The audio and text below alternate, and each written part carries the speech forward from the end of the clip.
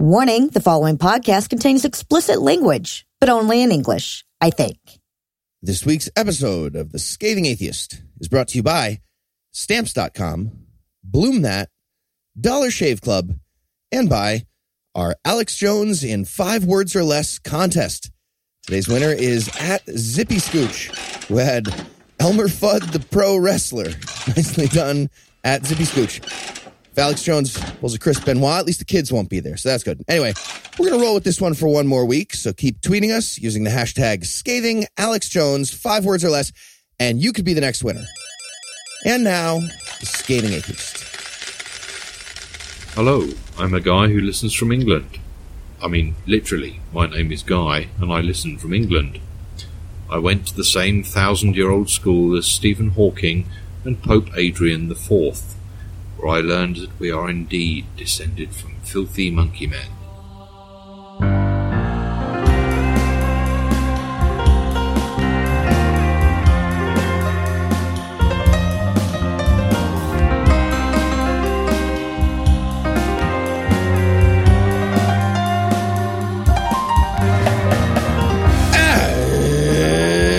It's Thursday. It's May 11th. And I'm firing Noah and Heath, and it has nothing to do with the crawl space. Or Heath getting his shorts back. I'm No Illusions. I'm Eli Bosnick.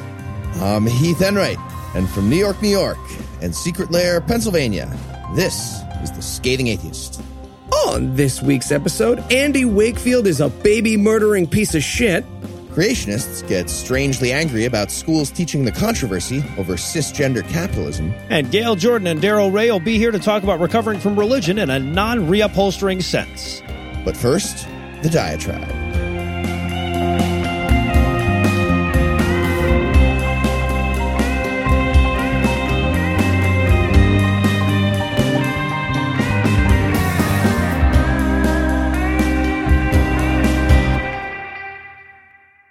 Didn't we learn this fucking lesson with Socrates? I mean, blasphemy, Ireland? You might as well have just dropped charges against Stephen Fry for cavorting with the accursed one to withhold the reins. And when I say that, keep in mind what it takes in the present moment for an American to criticize another country's ability to govern itself. All right, so here's the story. A couple of years ago, Stephen Fry goes on Irish public television, and he gets one of these bullshit, what if you're wrong about your atheism questions? Now, baked into those questions, of course, are always the assumption that your inquisitor's religion is right, but they rarely actually say that. So when I get these questions, I often clarify by asking, you mean if I found out the ancient Egyptians were right and I should have been mummified? But Fry did better than I could have ever hoped to. He let loose on an epic rant that has become iconic in the intervening years, goes viral every 3 months or so. This jackass asks him what he'll do if he shows up at the pearly gates and has to answer to God. And the first words out of his mouth are, bone cancer in children. He spends a solid 5 minutes railing about what a cruel motherfucker the Christian God would have to be to create insects that exist by burrowing the corneas out of children. He calls the Christian God capricious, mean-minded, evil, stupid, maniacal, selfish, and, of course, non-existent. In the space of a couple of paragraphs, Stephen Fry destroys Christian mythology, shows why we're better off without it, and makes the interviewer really wish he'd gone with the boxers or briefs question after all. And along the way, he blasphemes a lot in legendary ways. And technically speaking, that's against the law in Ireland. So we get news last week that Fry is currently under investigation after a complaint was filed under the 2009 Defamation Act. The anonymous complainant says he wasn't reporting this because he was personally offended, but rather because it's against the law and he figured it was his duty as a citizen to tell the teacher when she came back in the classroom.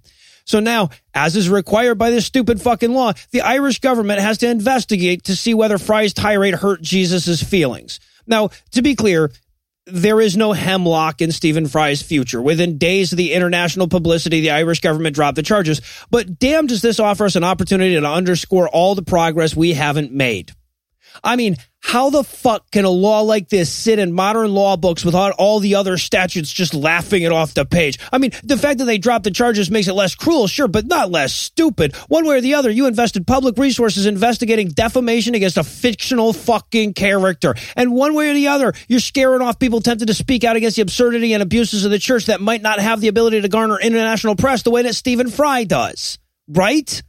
You know, we tend to think of blasphemy laws as some vestigial remnant from the Irish Magna Carta or whatever, but we're talking about a law that went into effect in 2010.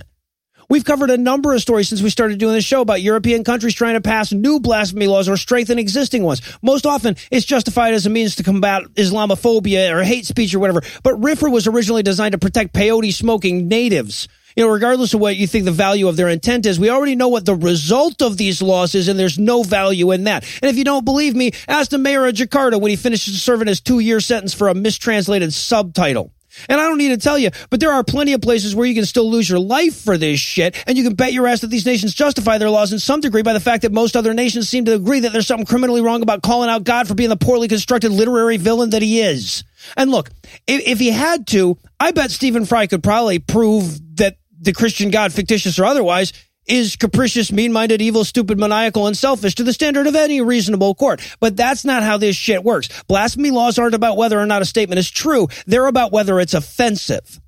Of course, in practice, they're rarely even about that. Most often, they just exist so a ruling regime can imprison anybody they care to. You know, I don't think Russia's harsh blasphemy laws are an outgrowth of Putin's deep and abiding respect for religion, for example. But even when they function the way they're supposed to, they're stupid at best and barbaric at worst. And yet, Western democracy seems perfectly willing in all too many cases to cede the moral high ground on this one and play along with a nonsensical notion that God is a thing that can be insulted. Now, you'll forgive me for talking so much about an occupational hazard that probably doesn't affect you as much as me, but restrictions on speech are restrictions on ideas, and that's important enough to scare us all. It seems like even in this country, our commitment to free speech is starting to get a little fuzzy around the edges, and you don't need to paint any grand conspiracies to imagine the U.S. body politic coalescing some anti-hate speech groups and some progressive Christian groups and getting majority support for the exact same foot-in-the-door bullshit that we're seeing in Ireland. And the fact that we were so quick to drop the charges against Stephen Fry is an admission that the law is bullshit, so why not go all the way and drop the fucking law?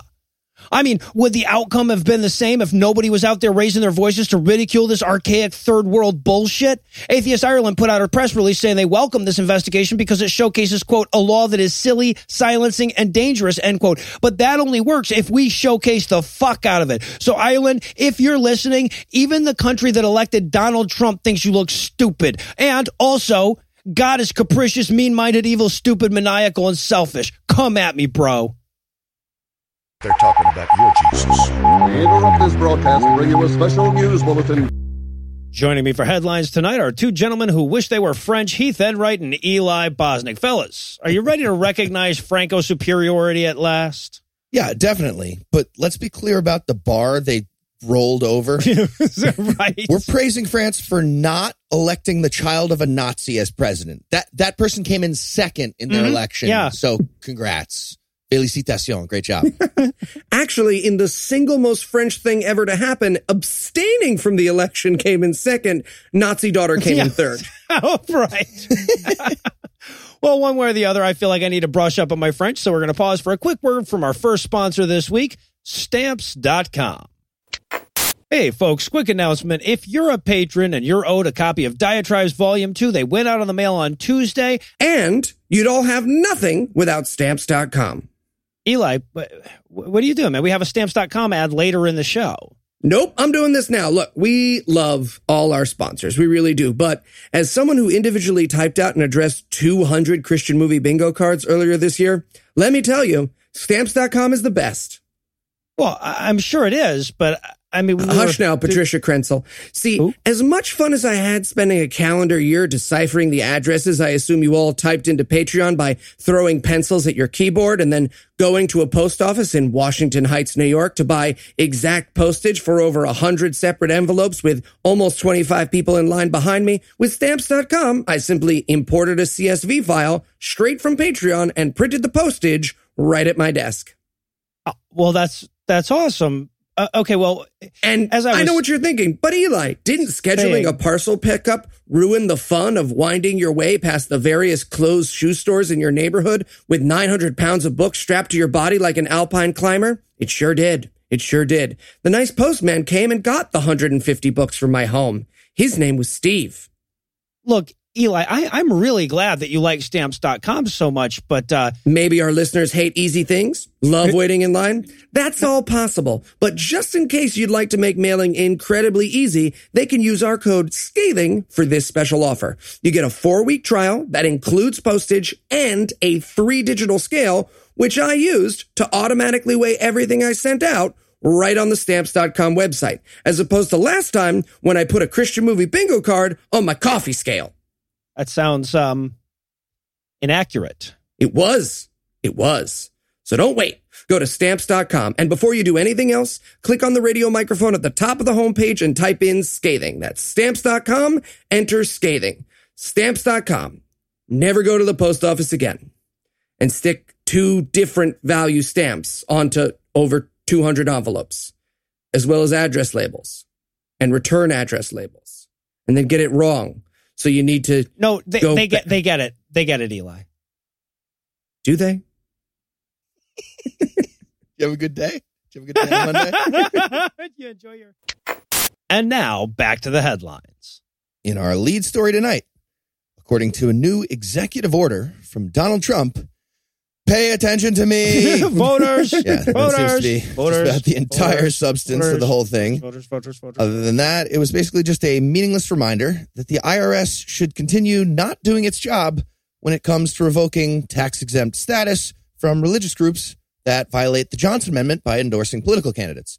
And I say meaningless because the IRS has already been not doing that job for the last 63 years, except literally once. They did their job on this exactly once since 1954 when the rule started. So yeah, pretty much nothing happened.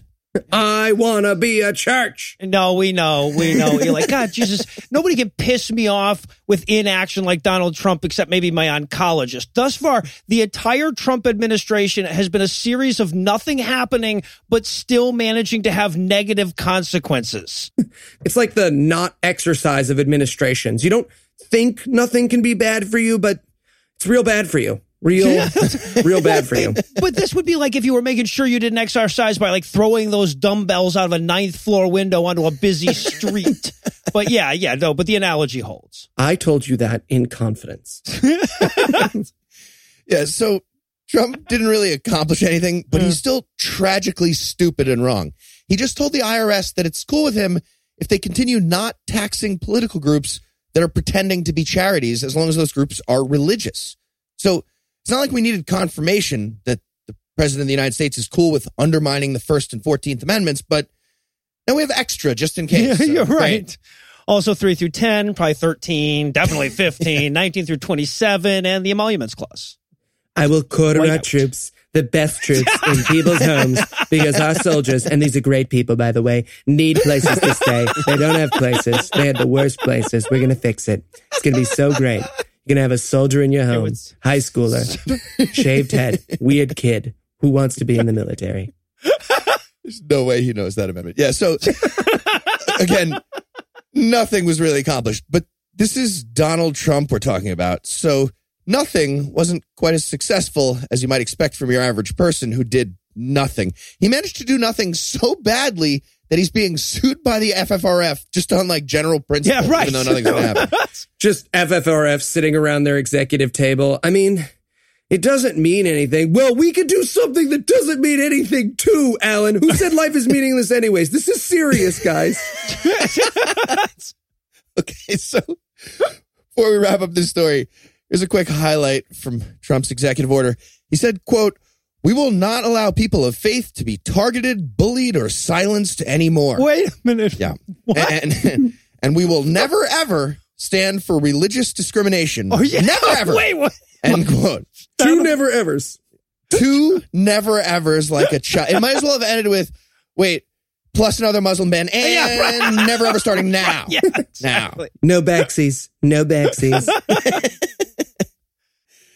And in double D-bag news tonight, Dave Dobenmeyer, a.k.a. Coach Dave, continues to serve in his role at Pass the Salt Ministries. And apparently that means talking into a microphone from the press box of a stadium that seems to have emptied out about 5 years ago. Such a weird backdrop. Pretty sure he's just been up there soiling himself this whole time, and security just doesn't want to get involved. So Keep going. Coach Dave and I both know a door barricaded by your feces is a barricade that holds.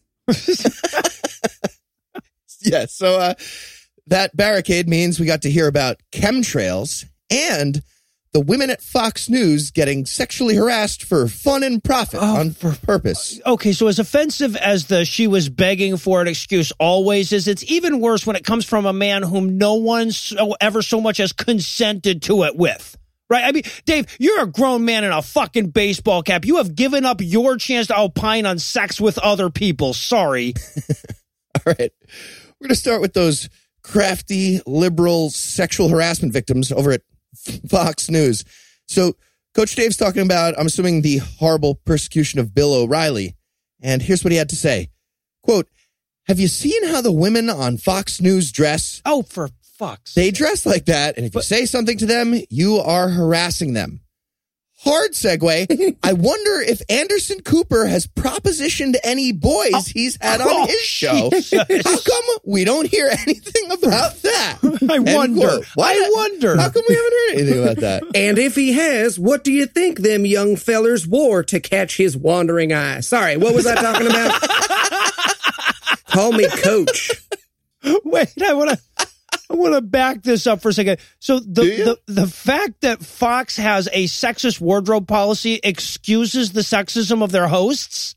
Like they've created some misogynistic singularity where all the rules of sexism break down. The fuck.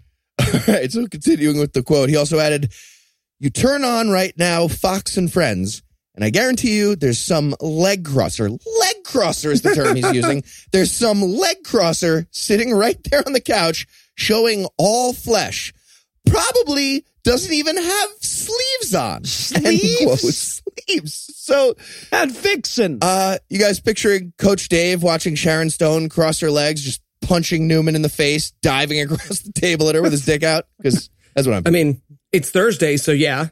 Well, yeah. Can I just say how much I love that Coach Dave seems vaguely aware of the, like, let's have a pretty white lady say our racist shit techniques of Fox News, but not the purpose. It's like, yeah, right. He's standing on a giant X figuring out whether or not treasure exists. He's like, how would gold even fit into coins? All right, so moving on from there to the chemtrails thing. According to Coach Dave, there's a sinister plot by fucking someone to spread poisonous chemicals all over the sky, which will eventually get inside our food, but also inside the utensils we cook with somehow. So that's not like the forks and knives and spoons, but like poison spatulas. Yeah, what he's worried about. Poison spatulas is my Church of Lies spin-off solo project. Anyway, you see, airplanes full of poison to contaminate kitchenware is how the people he calls God haters are going to give everyone Alzheimer's disease. That's our plan, apparently. Everyone to... And then I guess we're going to swindle everyone's money betting on memory games? Call forward. I keep saying it at the meetings, but it would be so much easier to just get a spatula guy in the factory. I've told Burkholder 1,000 fucking times. Yes. Because the obvious chemtrail conspiracy, Coach Dave says he's going to, quote, err on the side of tinfoil hats because that blocks the poison from when you hit yourself in the head with a spatula all the time. I see. You have a hat. No, yeah. But foil. Splatter. You're better. Instead. And in with a red hot poker news tonight, Coach Dave is not the only one worried about memory games coming to get us all. Call backward. Christian host of True News and sports announcer who Pepe Le Pew is about to confuse for another skunk, Rick Wiles, is back to the future again this week after news that a poker-playing robot, otherwise known as a computer program, has him worried that it's probably possessed by Satan. Oh, Jesus. All right. So before we even get to all of that, I just want to say, putting true in the name of your newscast is like putting democratic in the name of your country, okay? We're not, it'd be like us renaming the show, the Eli doesn't really want to fuck that, it's just a joke atheists. Andrew is still pushing hard for that He title, is, I though. get a lot of emails. I'm saving that for the spin-off show we do when Heath dies. Anyway. Okay, I'm going to die before you. Contest, detente, go! Wiles' logic goes like this. The program... Detente, go? Yeah, detente, I love go. that so much. That's my favorite two words that have ever existed side by side in all of history. Thank you for that. Start a betting pool. His logic goes like this. The program, which, by the way, is actually pretty cool and you should look up, has learned to bluff and, more importantly, read bluffs based on a player's style. And since bluff and lie are the same if you're Rick Wiles or Noah and Heath getting fleeced by a 19-year-old Japanese magician who's never played poker before. Before Wiles, absolutely not, who's never played poker before, Wiles is now under the impression that computers have learned to lie. Okay, wait, fleeced? I came in third place in a tournament game. That's not fleeced. It's a $5 tournament. We played like 30 hands all night. There's no fleecing in that. Anyway, he was making pot-sized raises. I saw him start to shuffle 2 stacks of chips into one and then catch himself, catch me, catch him. You clearly brought a ringer. Yeah, those 19-year-old poker pros who do sponge bunnies. Oh, like he would have told you he was. I want to point out that Eli's now defending himself by pretending 19-year-old Japanese statistics master is something that would obviously be sarcastic. Racist. No. Forthwith. Not what that also means. No. Okay. Since Satan is the father of lies, according to Wiles, that means that the computer will function as the, quote, global brain that will embody Lucifer's mind, end quote. But like computers lying is a new thing, you know? Like he's never seen his computer say, oh, that'll be done in 2 minutes and 30 seconds. I'm sorry, but either computers learned to lie a long time ago or I owe a lot of busty, mostly naked potential Facebook friends an apology. Yeah, I like them. We Skype, hang out. We're still, according to Wiles, eventually the demon-controlled robots will start replacing human workers, resulting in massive unemployment. And that second part about the robots replacing humans, that's true, to be fair, but until the robots learn to podcast, I'm not super worried, I guess is what I'm saying. They will. What's a mean way to talk about Andrew and Thomas? Whatever. Learn some intonation. Wiles concluded, quote, I'm going to tell you where I think this is going. I think the deep state planners have already figured this out, and they have scheduled a massive war to eliminate tens of millions, perhaps hundreds of millions of useless eaters. I really believe that, end quote. That's our word. Yeah, so, yeah, nobody break it to him, but Rick Wiles has just crazied himself into the plot of Terminator, but it starts with poker. He knows it starts with poker. Doesn't know much, but he knows that. Well, just to be on the safe side, I'm going to go ahead and draft a letter of advanced surrender to our robot overlords, who will at least get rid of time zones and just make it 14 o'clock everywhere at the same time. So we're going to pause for a quick break, and when we come back, we'll hand things over to my lovely wife, Lucinda. Allison Enright. Hey, Mom. Oh, Heath. So good to hear from you. Yeah, thanks, Mom. Happy Mother's Day. Oh, thank you, sweetie. Yeah, I didn't forget, so I... You went to bloomthat.com. Not you two. Oh, you shouldn't have. A just-picked, hand-designed, Instagram-ready, gorgeous bouquet? Oh, Heath, you're such a wonderful son. Well, actually, what I did... Of course I'm being silly. It's not just the bouquet. You must have gone to bloomthat.com/atheist and gotten me that premium designer vase that cost everyone else $15 but was free with your order, and those handmade caramel treats which cost everyone else $10, of course. All right, yeah, so here's the thing. You know, just the other day, I was saying to your father, I don't care what you say. It was totally worth carrying him around for 9 months and then pushing him through a hole the size of my ear canal. A hole, by the way, that's never regained its elasticity or feeling. Mom, really? I know. And then to feed you milk out of tits for another 4 years, which was essentially like putting them on the rack 3 times a day while you grew into the baby version of a kaijo. Okay, see... The thing is... But no, I didn't... No. I think it was all worth it because you went to bloomthat.com/atheist. That's BLOOMTHAT/ATHEIST and found the perfect handcrafted designer flowers. I mean, you automatically got the free premium designer vase and caramel treats, of course, a $25 value. Again, that's bloomthat.com/atheist for a premium designer bouquet, free vase, and treats. And it was only available to your listeners if they went to bloomthat.com/atheist. Yeah. Well, I hope you like them, Mom. Oh, I know I will.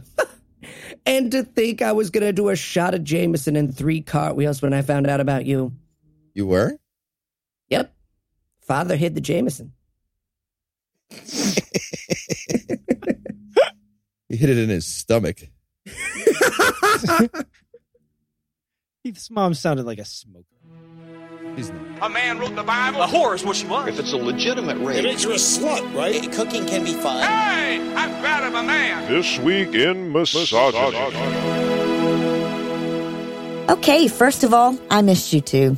And it's awkward when you haven't talked to somebody in a while to just dive right into the conversation talking about menstruation. But I'm afraid I'm going to have to do exactly that. Because while I was recovering from my conitis, I had multiple listeners send me a story from the BBC News magazine about a place in Nepal where women are still banished to the outskirts of town during their dirty time. But I don't really want to talk about that. I mean, given my choice, I'd be not talking about it because it wasn't happening. But after a week off, I don't want to start things off on such a down note. I don't want to be all like, hey, how you been? You know, Hindus in Nepal are still in the 11th century BCE? You hear about that woman in Virginia who got kicked out of her church for having boob and a hungry baby? Pass the ketchup when you're done with it, huh? Instead, I kind of want to put you in a good mood. So I scoured the news sources for some good news on the misogyny front, and I think you'll be pretty impressed with what I managed to find for you. For example, here's a story from our friends, the Muslims, on a new progressive stance they're taking on women's rights. This comes to us from Kuwaiti cleric Othman al-Khamis, who took to television last week to remind Muslims that you can't just go around kidnapping, raping, and enslaving women all willy-nilly. I mean, you can still go around kidnapping, raping, and enslaving them, just not all willy-nilly. There are rules. For example, if the woman you've kidnapped and enslaved is married, you can't rape her. So there you go. Good news. All right, not very good, I'll admit, but this next one actually is good news, and that's the latest news on those girls abducted by Boko Haram back in 2014. As of last week, 82 of the girls were released. Now, of course, that's out of 276, so this isn't exactly a fairy tale ending, but it's a better ending than I'd imagine those 82 girls were expecting. Now, the fact that it came immediately after I saw that story about the Kuwaiti cleric outlawing the raping of married women, it did have a, well, now where's the fun in this feel to it. But however it happens that these women escaped, obviously that really is something to celebrate. So yeah, good news, but overshadowed by the horrible news around it. So I have one more for you, and that's an update on the antics of our favorite Planned Parenthood mega donor, Greg Locke. Locke is a jackass that publicly told the internet not to keep donating money to Planned Parenthood in his name, and then publicly told the internet he really meant it this time. Well, last we heard from old Greggy boy, he was planning an anti-Planned Parenthood protest where he was going to give them back the countless thank you letters he was receiving daily for his donations. Well, perhaps unaware that the what if they gave a war and nobody came thing was a rhetorical device, he led his army of 4, plus guests, to the organization's D.C. headquarters and ceremoniously dumped all the letters into a recycling bin outside the building. And then just sort of, hung out there being angry and wondering what time CNN and YouTube were coming to ask him questions. Now, I haven't seen any updates from Locke since then, so I kind of like to think he's just still waiting around there wondering why the lamestream media keeps ignoring him. And as unlikely as that is, I'm making no effort to disconfirm it because I wanted to leave you with good news. So with that, I'll hand things back over to Noah, Heath, and Eli. Thank you, Lucinda. And in Land of 10,000 Hot Takes news tonight, the Somali population of Minnesota, thank you. The Somali population of Minnesota is celebrating Throwback Thursday this week by bringing back deadly long dead diseases. And I, for one, am unsure if that or the picture of you and your girls in college is worse. I am sure it's you and your girls in college. Yeah. There's a cure for measles, but lack of personality is forever. Oh, God. So is HPV. Thank you. Thank you. We are many. And who, you may ask, is the villain behind it all? Winner of his high school's most likely to get sucker punched by a podcaster award, Andy Wakefield, who you absolutely should not murder. Nope. For those unfamiliar with the ex-doctor, he's a big who on fucking which is why you should put a in the inside of your car, it and pretend it was an accident. Don't do it. This is all a joke. Any reasonable person would assume I'm joking about the joke I just made. I'm a comedian. So you just said that. And any reasonable listener will just assume that whatever Eli was saying underneath all those beeps was really funny, and they'll be fine with moving on with this story. There were no beeps. Anyway, back to the story. It turns out that a group of recent immigrants from Somalia didn't actually decide spontaneously to reject universally accepted medicine. Huh. You guys picturing pirates taking over Wakefield's illegal lecture international waters boat? Look at me. I am the captain now. Lick this plague rat. I'd love to. Nothing wrong with this. No, several well-known anti-vax group gathered at the local mall for an educational session that included, you guessed it, telling decades-old lies about vaccines and shouting down the actual doctors who showed up to correct them. Oh, for fuck's sake. Diphtheria has a more motivated lobby than we do, y'all. I don't want to depress everybody, but that's the world we live in, and there's no way out but suicide. Oh, sure. That stays in. So unfair. I wasn't recommending it. And by the way, if this story seems familiar, it should. Andy Wakefield was the cause of just such an outbreak of this kind in the exact same community in 2011. But a brand new batch of assholes are here to cause it now, with this latest bunch being led by Mark Braxel, who regular listeners to all of our shows will remember from our review of Vaxxed, and regular all-you-can-eat buffet patrons will remember as that guy whose picture is on the wall with the big Ghostbusters circle and line through it. Yeah, and who 34 Minnesotans may remember as the reason they have an old-timey disease. Mm-hmm. Long story short, a mere 6 years after a group of politically motivated lying baby murderers used immigrant scientific ignorance and vulnerability to propagate their terrible agenda, they're at it again. The more things change. Mm-hmm. And finally tonight, from the Comic Trans File, notorious hate pastor and professional font of bigotry, nailed it, font of bigotry Kevin Swanson made a big announcement last week about the secret atheist plot to abolish private property, overthrow the czar, and make all the boys into girls and all the girls into boys. The craziest part of that isn't the part he didn't say. Nope. So, during his radio show, he said the following, quote, "The goals of the educational program in the public schools is that your kids be transgendered and communist by 20 years of age," end quote. Well, that seems reductionist. I mean, those aren't even goals number 1 and 2. They're just on the list. I don't read the meeting notes anymore. They're just really long. Yeah, it just says the same shit every week. Okay, so this might sound like Kevin Swanson's a fucking lunatic who's just panicking about this stuff out of nowhere, but nowhere would be inaccurate. He actually warned us all about something similar last year when he blew the whistle on all those NAMBLA preschools and transgender kindergartens, specifically as they relate to Nazis and cannibalism. So, groundwork laid, not out of nowhere. Well, okay, so say what you will, but Kevin Swanson is an overachiever. What an impressive historic swath of collective alarmism, right?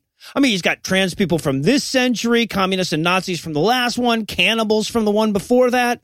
Every time this motherfucker talks, he sounds like a vampire bigot playing a century-long game of racist I'm going on a trip. Okay, now Vampire Bigot is my Church of Lies solo project. I won't drink black blood. The Sickle Trickle Ballad. No, I've heard it. And so it turns out it's even worse than he thought, actually. Not only is there a secular conspiracy to carry out a Nazi, cannibal, pedophilia campaign in our public schools, it's also going to end capitalism. That's a trick. And apparently we're going to make that happen by getting those proletariat 5-year-olds to rise up, fuck some 3-year-olds, eat some babies, obviously kill the Jews, and of course, seize the means of production. And also everyone changes their gender is one of the dots. This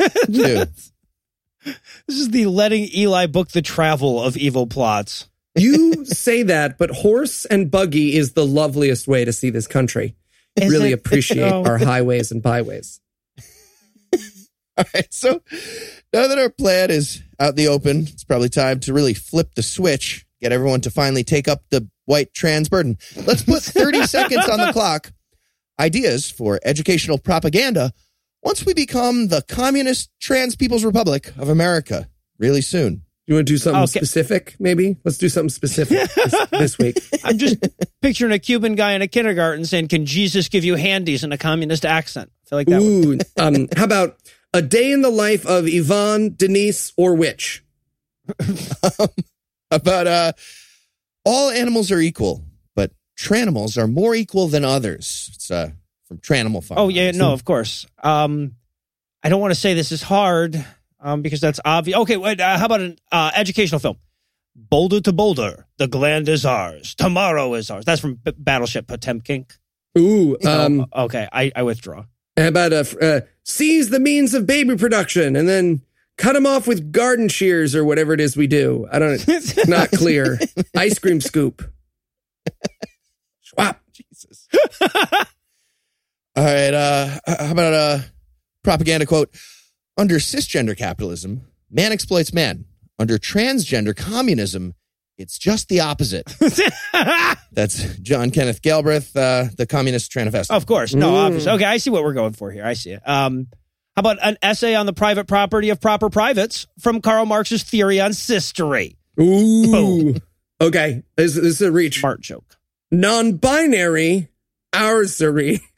What's happening? Not mine, ours. I don't know, man. It's you got real specific. He really did. We used to just do like funny Girl Scout. I got an AP Lit textbook I'm leafing through for this fucking week. All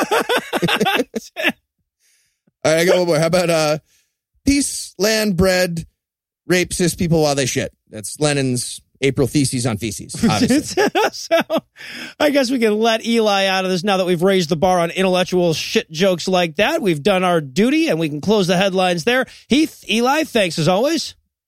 Bleep. And when we come back, Daryl Ray and Gail Jordan will be here because I didn't tell them they'd be following a communist poop joke.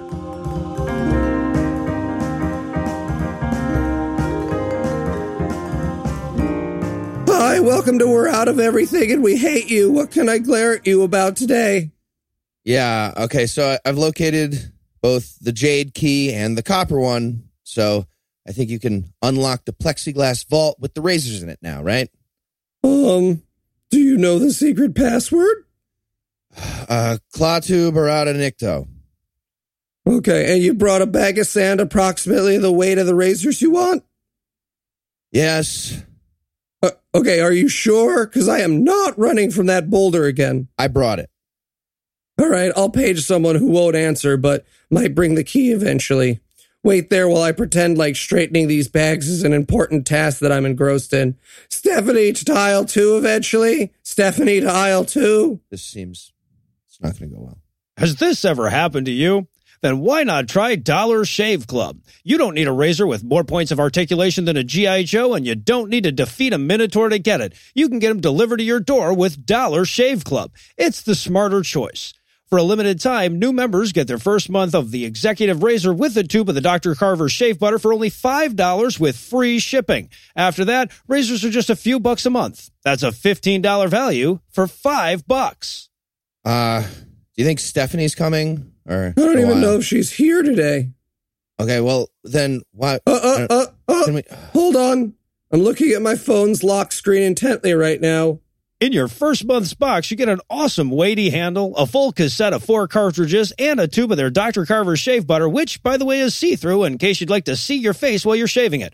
After your first month, replacement cartridges ship automatically at their regular price. There are no hidden fees and no commitments. Cancel anytime you like.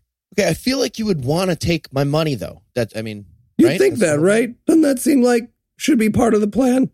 So don't wait. You'll find this offer exclusively at dollarshaveclub.com/scathing. That's dollarshaveclub.com/scathing. It's the smarter choice. Yeah, Stephanie's not coming, is she? She died in 2008. Oh. Sorry? Thank you.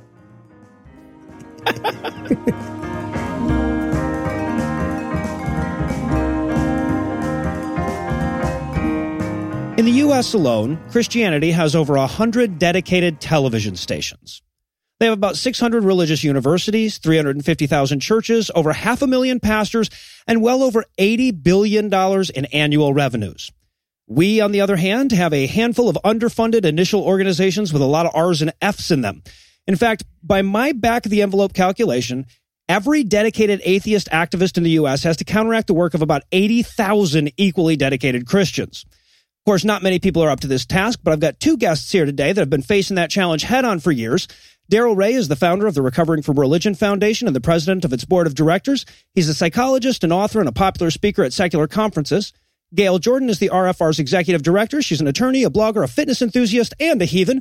Gail, Darrell, welcome to the show. Thanks for having us. Thanks for having us on, Noah. Good to be back. Yeah, been too long. So, Gail, we'll start with you. For the listeners that aren't familiar, can you give us a broad outline of what the Recovering from Religion Foundation is and what you do there? Sure. As you've mentioned, Noah, we were founded in 2009 by Dr. Ray, who saw a need to have some sort of resource for folks as they go through this journey of doubting and maybe subsequently leaving their faith, because there are some similarities in everyone's journey. There are obviously some differences, but there was enough in common that he saw the need to put together some kind of an organization that would support this kind of journey. And that was, we're in our 9th year, so that was all these many years ago. You took my breath away when you said that each of us as a heathen has the work to do of 80,000 Christians. And I tell you, we feel it at Recovering from Religion. The foundation, we've gone through a variety of changes, and we've added and expanded some of our services, but we absolutely take people where they are. When they come to us, they literally come to us with their questions. We have a telephone hotline. We have an internet-based chat line, and we'll talk a little bit more later in the program about what we've expanded to include. But this effort is an effort to try to help those folks who are struggling and think they're the only ones and are sometimes in isolated areas and maybe the only non-believer in their family and with their friends, and church may be the only thing they've ever known. And the trauma and the arduous effort to work through that is what we're here to give them hope, help, healing, and support. Obviously, there's a lot going on at the RFR, and I'm sure we could have any number of interesting discussions about it, but I'd like to focus this interview on the Hotline Project. So, Darrell, what inspired the Hotline Project, and what's its goal? Well, I started this whole thing with the local meetings, and I realized really quickly that there's a lot of people that don't have a local meeting. I could work my butt off and never get all the local meetings we needed in local communities. So it just led to the notion that why don't we set up some kind of like a suicide hotline? Only it's not, of course, that for that purpose. And we tried it out, and it worked very well. Almost a little more than 3 years ago, we started it. It took about a year of planning and put it together, and we could see. I tell you, Noah, when somebody calls in and tells us they're getting ready to be thrown out of the house, or their wife hasn't spoken to them in 4 months since she found out he's an atheist, or my husband is getting ready to divorce me because I won't go to church with them anymore. Those are heartrending, just heartrending. We are the first line of defense for them. We're the first place people call, and they've got a human being on the other side that is well-trained. All of our agents have to go through training, and they have to go through supervision. And we realized we needed to reach out and touch more people. So that's when the idea of the chat line came up, because we really can only accept calls from within the United States. It's just too expensive otherwise. And we set the chat line up, and that opened us up basically to the entire planet. So both of those things have taught us a lot. We've learned a hell of a lot in the 2-3 years we've been doing all this. But what we realize is there's so much need out there, so much need. It's phenomenal. And we need volunteers. We need lots of help. We need donations to get, to try and accomplish the mission that we've got. So now you said that your call takers are extensively trained. What kind of training do they receive? We have developed training over the 2.5 years that we've been working on the hotline. We have used guidelines that we have gathered from the American Psychology Association and the Psychiatrists Association on what kind of support and what kind of listening skills we can implement, and what kind of techniques that we can use to try to elicit their response without giving them advice. So, and all of our agents are required to go through that. Not only as you become a volunteer, not only do you have to go through our vetting process. That's just the nature of how we vet our volunteers. There's an interview, there's references, those kinds of things. But then once you're inside the program, so to speak, and you're a volunteer, then there's still additional training for you to go to in order to be a chat or phone agent. Noah, I was a trainer early in my psychological career for like the first 10 years. I trained peer support and peer counselors. And this training meets or exceeds all the standards for very low level. I mean, we're not training people to do real sophisticated stuff, but it's amazing how sophisticated our agents get very quickly. Yeah, I can only imagine, as Gail was describing it, I was thinking to myself, boy, I could probably just use that training for like dealing with the guy at Subway, you know? You know what? All of us can stand to develop our listening skills. Yeah. All of us develop our Subway skills. Exactly, yeah. So now you've already kind of hinted that there's you've got some big things in the works for the Hotline Project. So what are the plans going forward? I'll jump on that one real quick, and Daryl might want to follow up on that. One of the, as we've been talking, Noah, you've heard us say that as agents, we are restricted by certain boundaries. That's a healthy thing to do, and we work hard to maintain those boundaries in place. However, when we do follow up, when we've asked some of our callers to give us a little bit of anonymous feedback, one of the pieces that continues to be missing in this whole relationship is, as much as we can show that compassion, and as much as we can help them be reflective and work out their own problems, they're still missing a critical piece, and that's being part of a community.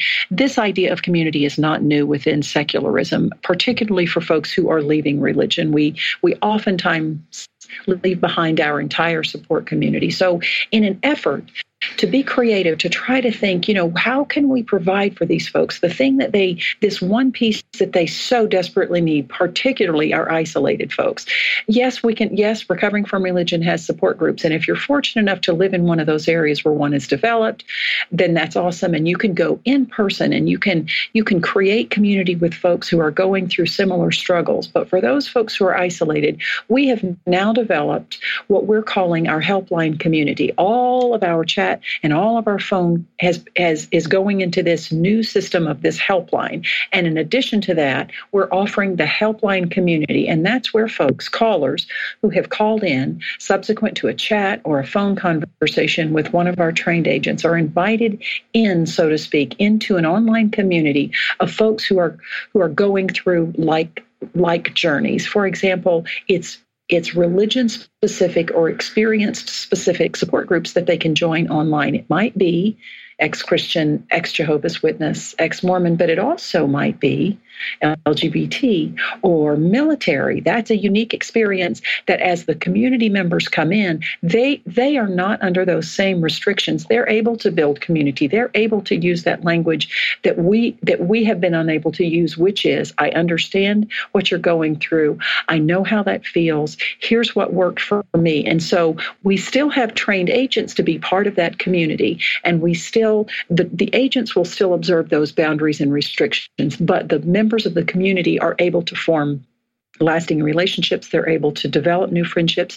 They're able to ask questions without judgment and get answers and hear stories and experiences about how someone else has gone through that similar thing. And the folks in the community can give back, and they can help one another along the way. And that's the expansion of our helpline into our helpline community.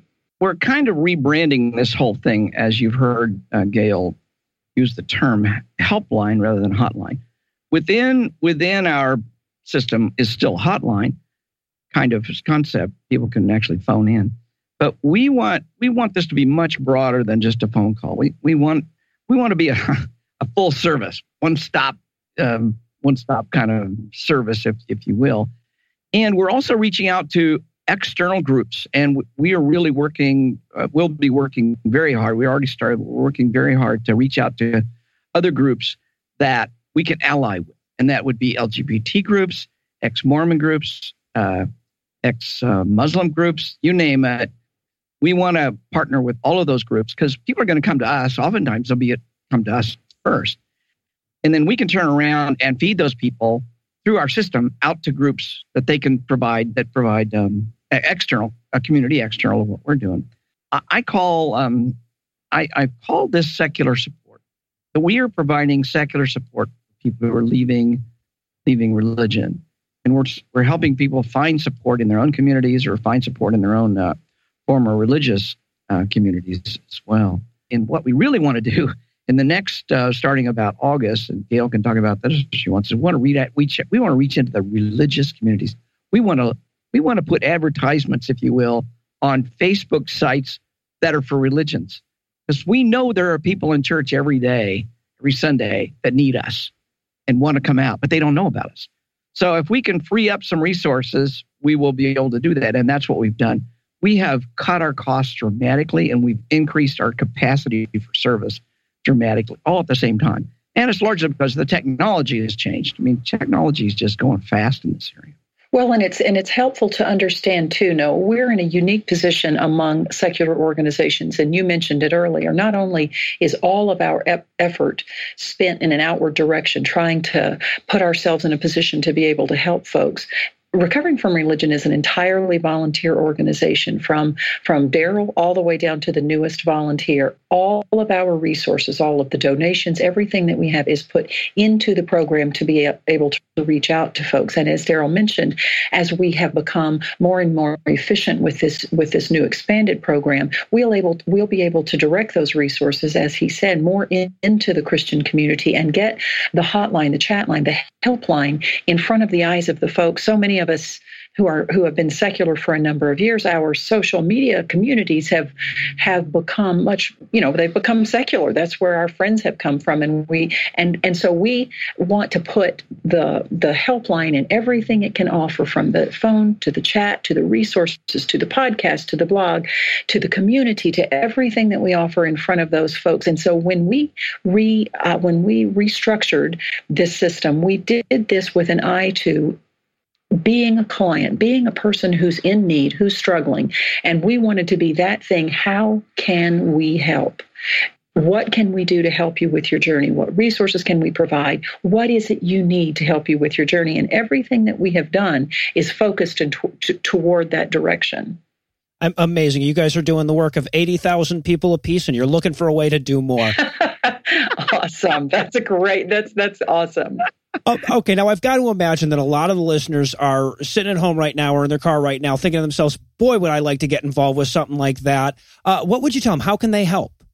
Well, we've got it all set up, and I'm glad that you asked that question. So, of course, the website is recoveringfromreligion.org. When you go to that landing page, across the top, you'll see a couple of options. The volunteer option would be one that I would encourage everybody to click. Once you click on that and you start that process, we'll handle it from our end. We will do, as you fill out the form, we'll contact your references. We'll set up an interview time. We'll do our part to get you into the system as quickly as possible. We'll get you through your training so that you can be on the front lines with the rest of us. There's also a donate button right at the top. And as you know, all of this progress, all of this work costs money, and we are being as efficient as we can be. And once again, we are an all-volunteer organization. So those are two things. But there's a couple of other things. And one is to give us a signal boost on your social media, to give us a retweet or a repost every time Recovering from Religion, like us on Facebook, follow us on Twitter. And as we put out our social media post, just give us a shout out, boost our signal, get this where more folks know about who we are.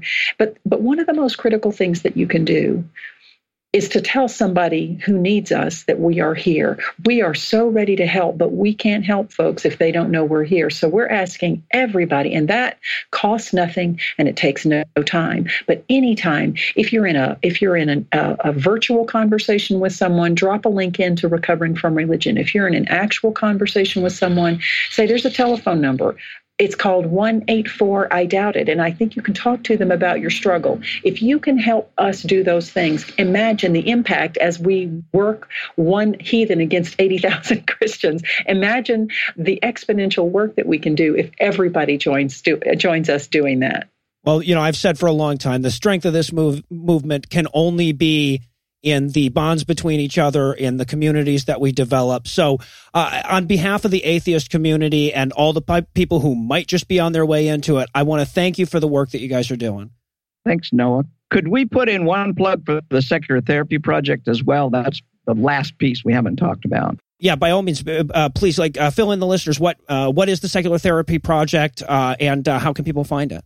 Okay, well, it's to help people find secular therapists because there are religious therapists, and they're licensed and they're trained in oftentimes secular universities. What a lot of people don't know is, and the layperson can't know, is that person properly trained in evidence-based psychotherapy?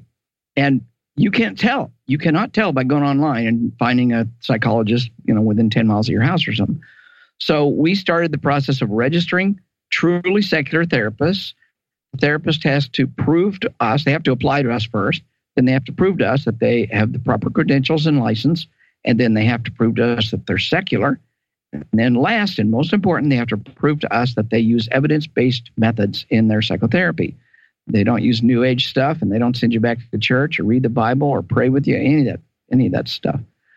So once a therapist gets into our database, it's kind of like Match.com or a dating site. We kind of designed it that way. It protects both sides, both the therapist and the client. You can get online, you say, show me a therapist within 50 miles of my house that deals with marriage and family issues. And just click on that and names will come up. And you can just choose one or two of those names. And you can correspond through our system with that therapist. And then the therapist can respond to the client. So you're going through our system. Nobody's name is there, nobody's email, nobody's phone number. It's very much like a dating site. Everybody's protected on both sides. And then it's their responsibility to communicate. And then once they've decided, we fit together, then they make their own appointment outside of our system. And they do charge. I mean, they're professionals.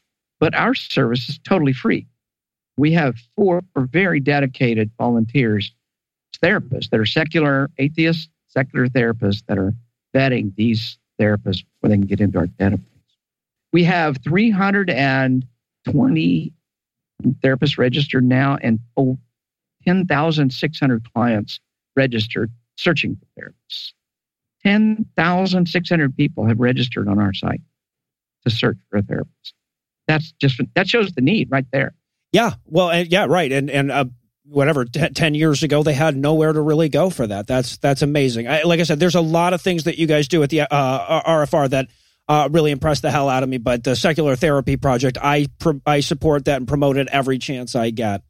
Now, of course, we're going to have links to Recovering from Religion Foundation's website on the show notes, as well as more links to everything that we talked about today.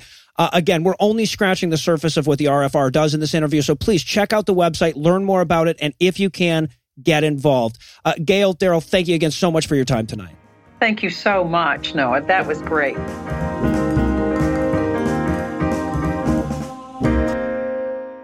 Before we hit the showers tonight, I want to remind everybody that God Awful Movies is going on tour this summer. We've already got dates in New York, Salt Lake City, and Seattle. We're looking to add a show in Austin, Texas soon, and there's still one international date in the works. You can find the most up-to-date details on the homepage at ScathingAtheist.com.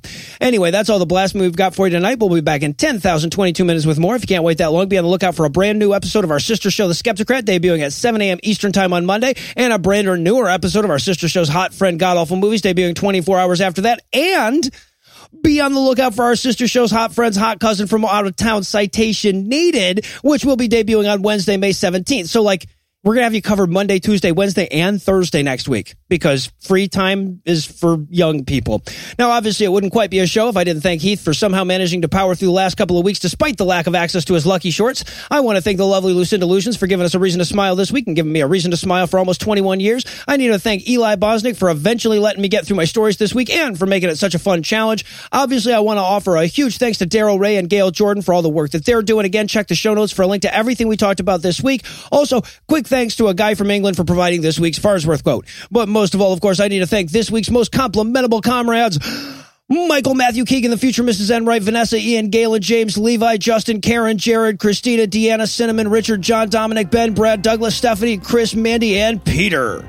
Michael, Matthew, Keegan, the future Mrs. Enright, and Vanessa, whose wits are so sharp Hatari Hanzo vowed never to make them again.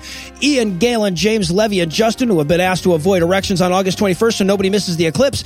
Karen, Jared, Kristen, Deanna, and Cinnamon, whose ferocious ninjutsu solves the Fermi paradox. Richard, John, Dominic, Ben, and Brad, whose ejaculations are given names by the National Weather Service. Service, and Douglas, Stephanie, Chris, Mandy, and Peter, who are to coming as the Energizer Bunny is to going. Together, these 25 tendentious targeters of the tenacious transgressions of the tabernacle took the time to tithe the truth this week by giving us money. Not everybody has the discerning taste in fine wines that it takes to give us money, but if you're up to the challenge, you can make a per-episode donation at patreon.com/ScathingAtheist, whereby you'll earn early access to an extended ad-free edition of every episode, or you can make a one-time donation by clicking on the donate button on the right side of the homepage at ScathingAtheist.com. Legal services for this podcast are provided by the law offices of P. Andrew Torres, and our audio engineer is Morgan Clark, who also wrote all the music used in this episode, which was used with permission. If you have questions, comments, or death threats, you'll find all the contact info on the contact page at ScathingAtheist.com.